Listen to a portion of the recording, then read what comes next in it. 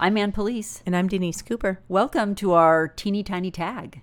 This is going to be a shorter episode. We're going to be just sort of putting these in once in a while. And if we can get podcast viewer feedback. We're not on video. I guess not. Remember, we'd have to wear makeup. Film. We're not on VHS. I would have to get out of my PJs. Don't do it. Don't do it. Well, you know, one of the reasons we wanted to go and try this teeny tiny tag, somebody had written in, actually more than one of you had written in with some suggestions, and we do appreciate the suggestions. Most of them have been very positive, and we like them, which was minisodes. And we thought that's a great idea. A smaller episode. Mm-hmm. And believe me, it's easier to do a smaller episode. Well, at least we thought it was. We started coming up with some ideas, but we're going to try this out and just see if we can give you a little mini-sode every so often. Looking for a little taste from you guys, though. We'd love to hear some of your feedback. We were talking about Uber drivers earlier today, and as much as we'd like to commit a teeny tiny tag to just the Uber experience, between the two of us, we don't have quite enough Uber experience, so we'd love to hear from you. Your Uber experiences, be them good, bad, terrifying. Scary. I bet you there's some scary ones. I'll bet there is. So DM us on our Instagram, 2 Average Girls Podcast, and we're going to have Jacqueline, our social media editor, take a look at those, and you might just hear your experience on the next teeny tiny tag. That'll be great. It'd be fun. Okay, but today we're going to talk about 10 things you didn't know about Ann and Denise. I didn't tell you. I haven't shared anything with you and I today. haven't shared anything with you. No, so I might learn something new about you. You might, but you might also be bored and fall asleep. Do you want to start? Okay. I think this is going to surprise you. I play the flute. You do? I used to play the flute. You're a flautist? Is that what you call it? I think it is. And this is going to be even better. Okay. I was in the marching band. What I'm a marching bando. Band? What? Yes. You're a band nerd. I love it. Yes. When were you in the band? In junior high. And you marched? Oh, I marched my butt off. Did you play Tusk? What was the song of choice? I don't know. You looked so lost right then. What did you play? I played whatever the band guy told me to play. I was in the band. I was the guy in charge of the band. Mr. I can't remember his name. He was the band conductor. He was a bando. Yeah. It was, I mean, like literally, I wanted to be a cheerleader so bad. You know, like a pep squad person. Yeah. And my dad just said, that is a waste of time. I will not pay for you to be doing that. And when I was in elementary school, they used to have time to go and learn an instrument. Yep. It was like, you know how they used to bring out the recorders? Yep. Okay, that got me going, right? Okay. The recorder started my whole trajectory towards the next level of the flute. The recorder is a gateway wind instrument. Basically, it's a gateway wind instrument. And so I played the flute, and I remember, literally practicing outside the door of your 4th grade class, right? Your 4th and 5th grade class. And then the next leap, I went to 6th grade in elementary school. Yes. Then, because it's different now, but back in the day, a long time ago, I would then go to junior high. And junior high here was only 7th and 8th grade. Right. Okay. So getting to the 7th grade, you go and you see all the things that you can do. They bring you out there early, Here's the cello. Here's what you can do. Well, here you can be on the pep squad. You can be an ASB. You can do all of these things. I see. Yeah, I signed up for band because I played the flute. And I was not great at it because I didn't practice a lot. But I did march, and I did like it. It was pretty fun to march. Did you have a uniform? Oh, yeah. And I had a dickie. I love a dickie. Oh, a dickie's Dickies good. are the best. So a dickie, for those of you who don't know, and you're probably wondering what I'm talking about, Yes. and it's not as bad as it seems. No. It's a turtleneck that is fake. It's a mock. Yeah. It's a mock whatever. Yeah. So it only comes like halfway down your chest. yeah. So like you're just seeing the front top. of you only have it on the front. It's got the turtleneck, and then it's got a front. Yeah. So and then you put your jacket on. Because let me tell you what, marching in the Strawberry Festival in Garden Grove. You marched in the Strawberry Festival? Oh heck yeah! Oh my goodness. Every year it was. Ed Arnold was the MC of the Strawberry Festival. I'm sure he saw and announced your band. He totally did. He did. He did. It was the Portola Matadors here in Orange. Matador. So anyway, That's exciting. I know. I just thought I'd throw that out. Don't be jealous. I didn't know this about you. I really didn't. Most people don't. That's why I'm just going to tell you. I was pretty goofy during that time of my life. It was. We were all nerds. It's a was- rough time It is hard. getting into junior high. Do you play the piano? I don't. I should have. So you never picked up another instrument. That was it. That was it. Okay. I didn't love it. No, well, I'm not that musical, and even if I was, I didn't practice. And you have to have some discipline. you do. It turns out, in order to be a musician, You have to actually play the you have to instrument. practice the instrument. Yeah, you should probably practice it. Yeah. So tell me something I don't know about you. Okay.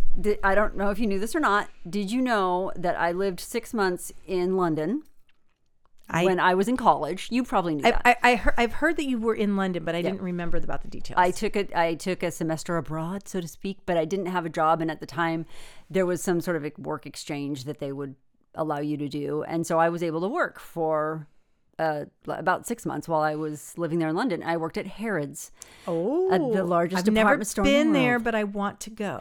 It's pretty amazing. I worked in their, I think it was called Executive Designers Department. I don't even know, which was next to the hat department. And the reason I tell you this is because this is my number 1 and 2 of things you didn't know about me. The reason it was important that I was working next to the hat department is that one day Princess Diana came in to buy a hat. And you saw her? I saw her. No way, in person. In person, but here's the thing. You know, she was killed with Dodi Al-Fayed, the man she was dating. Right. His dad, Mohammed Al-Fayed, was the owner of Harrods. I think he was madly in love with Princess Diana. I think he sort of set up that whole, I could be completely wrong, but I think he encouraged his son The father was in love with her. The father. Everyone was in love Everyone with her. was in love with her. So what I mean by that is like he encouraged his son, like, this is really something you should do. She's the best and blah, blah, blah. She was still married to Charles at the time, I believe, when she came in. This was in the early 90s. Yeah, it was early 90s, like maybe 1990. The day before, we got called in to Mr. Al-Fayed's office, and we went up to this huge boardroom, like on the 7th floor or something. We go in this huge boardroom, and he talked to all of us. There was probably about 15 of us that worked in this department that was connected to the hat department, and gave us very strict instructions as to how we were to behave. She was coming in with her security detail. She was coming in with her assistant, et cetera, et cetera. You are not to speak with her. You are not to make eye contact with her. No way. You really can't make eye contact? You were not supposed to. He was like, I will literally fire all of you. Any of you who makes eye contact with her, you're done. I mean, it was a very, like, I was a little freaked out because I was always like a Princess Di-ophile. Plus, as a American, yeah. we just think that, like, we're entitled to, like, touch people or, Right. like, Yeah. you know, like stars, like, I want your autograph. Can I have, and like Yeah. royals, we don't get that. We didn't get it at all. And I still don't get it. of the people who were up there were 2 Americans, me and another girl. And we were both like, okay. And we were jazzed to be able to see her. But at the same time, now all these rules are coming down on us. And we're like, okay, whatever. So it was very anticlimactic when she came in. She looked embarrassed. The eyes were sort of down. Like I would expect. She was kind of like, kind of She hating just her wanted life. to be normal. She wanted to be normal, and she was like, you know, a monkey in a cage. It was Yeah, really unfortunate. It really is. But That's really exciting for it you. was exciting, though. She was way across the room. But there she was. And I did work at Harrods for, it wasn't the entire 6 months. I had several other jobs, and then they had their big summer sale. And I had heard from other people, oh, if you apply, you'll probably get this job, blah, blah, blah. I didn't, I took my resume over there, got a call almost immediately. On my resume, I had worked a summer at JCPenney in Reading. NorCal, what's up? I had worked at JCPenney, and they were like, you come in, please. They sat me down for an interview, and the lady was like, who would have ever thought? The lady was like, I see that you've worked at JCPenney. And I'm like, and she, I mean, I didn't know what she was getting at. And she's like, well, our business model is modeled after the JCPenney business model. Harrods is modeled after JCPenney. They're modern. Yes, this is in the early 90s. They were like, she was like impressed out of her mind that I had worked there. And I was like, sounds great. Let's do this. And they hired me on the spot because of my JCPenney experience. That's my Harrod experience. There you go. That's amazing. Mm-hmm. That is amazing. Well, that really blew me away that you saw Princess Diana. Thank you. So I'm gonna one up you. I can't wait. So I have seen in concert when I was 12. You might know this about me. But everybody else probably will be surprised. Elvis Presley. Shut up. Yes.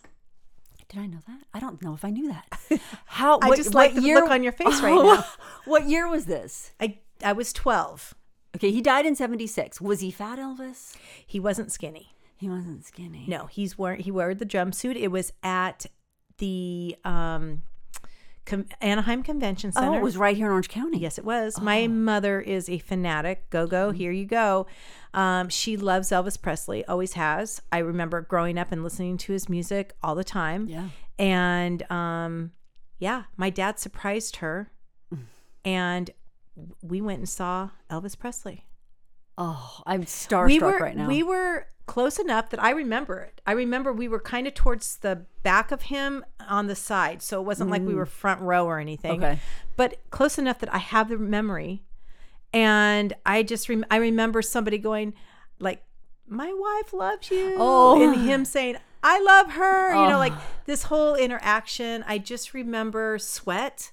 Really? Yeah. No, it's kind of weird, the things I remember. I didn't realize what it meant. Sure.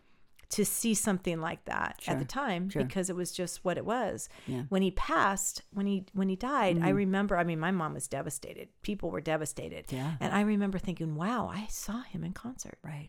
I've seen John Denver in concert. Mm-hmm. Oh my gosh. I know. I don't mean to brag. What do these two guys have in common? They're both gone. They're both gone. So maybe if you have Denise at your concert, you might want to watch out.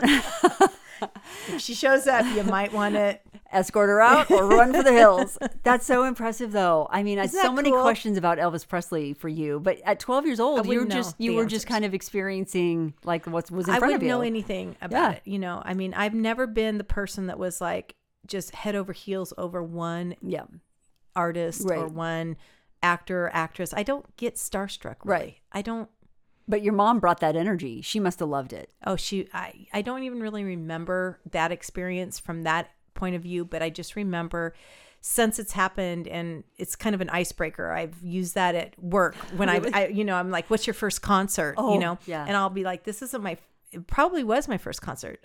I was 12 years old, but my parents loved music and they loved live music. So we saw a lot of bluegrass and a lot of different things that were just out there, you know, and we would go and see different people. And so, You're armed for two truths and a lie, that game. Like no one would believe it. Exactly. Okay, I'll go next. This is kind of dumb. Well, I mean, these are all kind of dumb. They're kind of meaningless. The worst job I ever had, I worked one day at a tanning bed salon in Provo, Utah. I had a girlfriend who was like, hey, you want to make a quick $50? And I'm like, sounds great. And so we went to this tanning bed salon that's actually still there. I saw it not long ago. Yes, it's still there. I guess they need tanning bed salons in Utah. They do. Everyone's pretty pasty. Yeah. We didn't even make it through the night. The amount of weird bodily fluid that we were coming upon. What? Yeah. Ew. We both went, Okay, and this is late 80s. So there wasn't this whole glove up biohazard, situation where I wouldn't have even thought of this. well, and now I think how it works. If you go to a tanning bed, the minute you walk out, the person who's working there walks in, does a real quick wipe down, blah blah blah. I don't know that that's what was going on because it was gnarly, and so we left and didn't get paid. I just remember going, I can't do this. And she's like, neither. We kind of like met in the hallway. We were both in separate rooms cleaning. We met in the hallway and I was like, I can't do this. She goes, neither can I. And we just left our stuff on the floor and walked out the door. Nice. You're welcome. Oh my gosh. That's disgusting. Okay, you're next. Okay. You know this about me, but it's kind of interesting. My parents divorced and my dad got remarried, and he had 2 kids. Mm-hmm.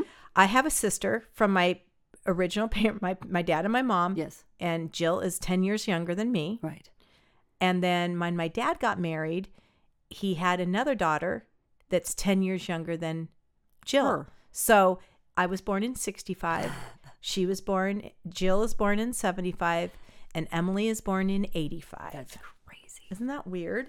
10 years. And then I have a brother too. He's not 10 years. He's not 10 years. He's the interesting thing about that is he's in between. So Tim, my brother, is in between my 2 boys' age. So Uncle Tim, yeah, it's one of those families. Interesting. I didn't realize that. And I really just chose to say this because for listeners out there, there's a lot of people who have these kind of weird family situations now. I think it's that weird. It's kind of weird. Like Uncle Timmy is the same age as, he's 1 year younger than my oldest and a year older than my middle.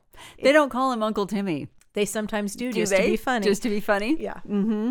We had that a bit though. I mean, when I say it's not that weird, I remember in Little League, we had a couple Little League teams where an uncle and a nephew were on the same team. And I think people, kids of the 80s, we started experiencing it. Now probably, divorce is like pretty commonplace. Before it really wasn't. It really took off in the 80s. It really stuck. It really people were really committed to getting divorced in the 80s. It really happened. Okay, my next one is this is also a college moment. It was a watershed moment for me though. I'm not one to go to a march or a protest or a camp out or anything, and it's just part of my personality. You wouldn't go. I have not in my adult years. Now, let me just back up by saying, when I was in college, I went to Brigham Young, and there was a couple of rapes that happened on campus. And of course, the whole school, as it should, goes on lockdown. Well, what's the first thing the administration decides to do? If a young lady is seen after dark on campus, you will be ticketed. Oh, so punish the women for getting raped. It was basically not funny, not cool at all, guys, but that was the answer. So they had people posted all around campus, men who had on like these reflective vests, and if you needed to, get somewhere, whatever, you could ask this person to escort you. That in itself is just rife with problems as well. But anyway, I had this very progressive teacher, my women's lit teacher. I think women's lit teachers are usually pretty progressive. She was radical for the time. And at BYU, oh my gosh, she was like lighting people's hair on fire with all of her thoughts, She took offense to that answer to that. Rightly so. And 100%. And so she got us all together. Anyone who was interested, meet here at this time and let's talk about this. And so it was a talk. It wasn't a protest. Oh, it becomes a protest. Oh, nice. So I met with a bunch of friends. There were a lot of people at this meeting. Like how many is a lot? Like 100? Probably. Oh, nice. Just at this initial meeting. Sure. And she said, we don't have to take this. We're not going to take this. And here's how we're going to show. Burn your bra? Here's how. Just hold up. No, there's no bra burning. Dang it. I've always wanted to do that. Just by the way. It would be great. What a flame that would be. Not for you, but for me. No, mine would be just like a little baby firecracker.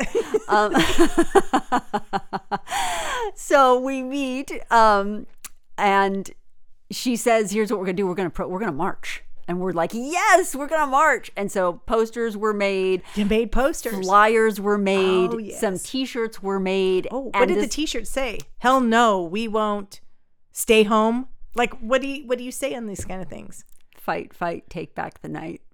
Oh, that is pretty freaking good. Well, so I'm laughing about it now. Take back the night. It's yes. not.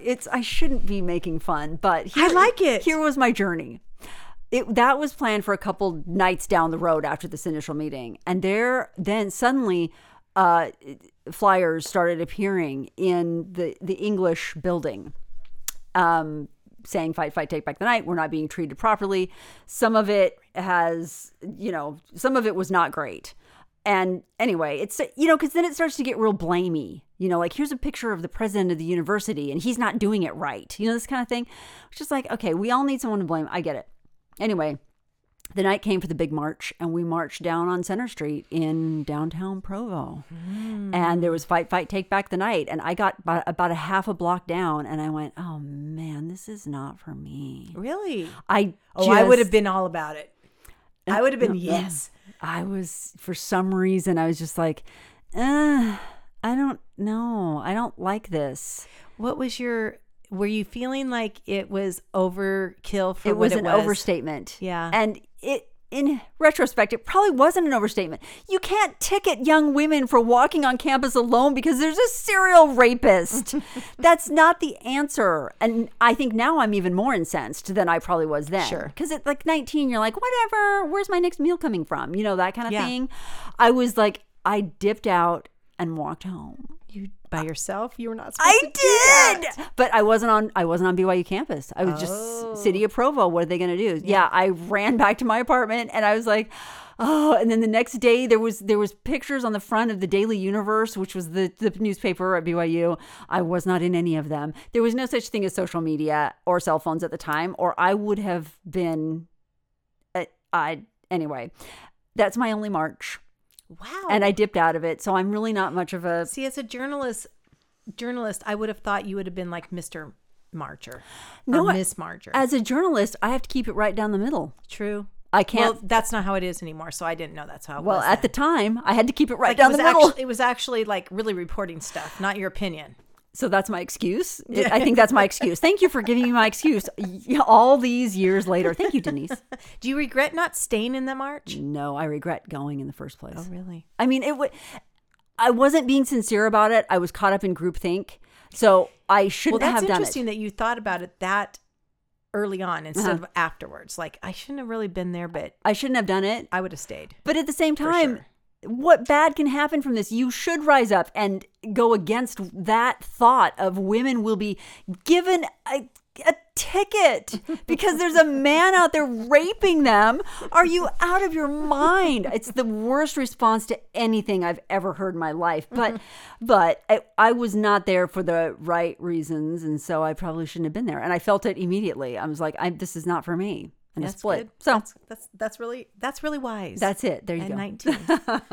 Okay, well, if anyone knows me, I'm pretty conservative. I'm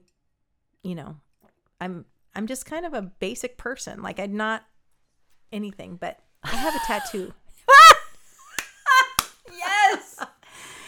Yes. You know I have Where a is tattoo. it? It's on my booty. It's on the booty. It's on my like booty hip area. It's Upper. under a bathing suit. You can't see it. No one can see it unless I show it to you. What is it of? It's a butterfly. Is it a butterfly? It is.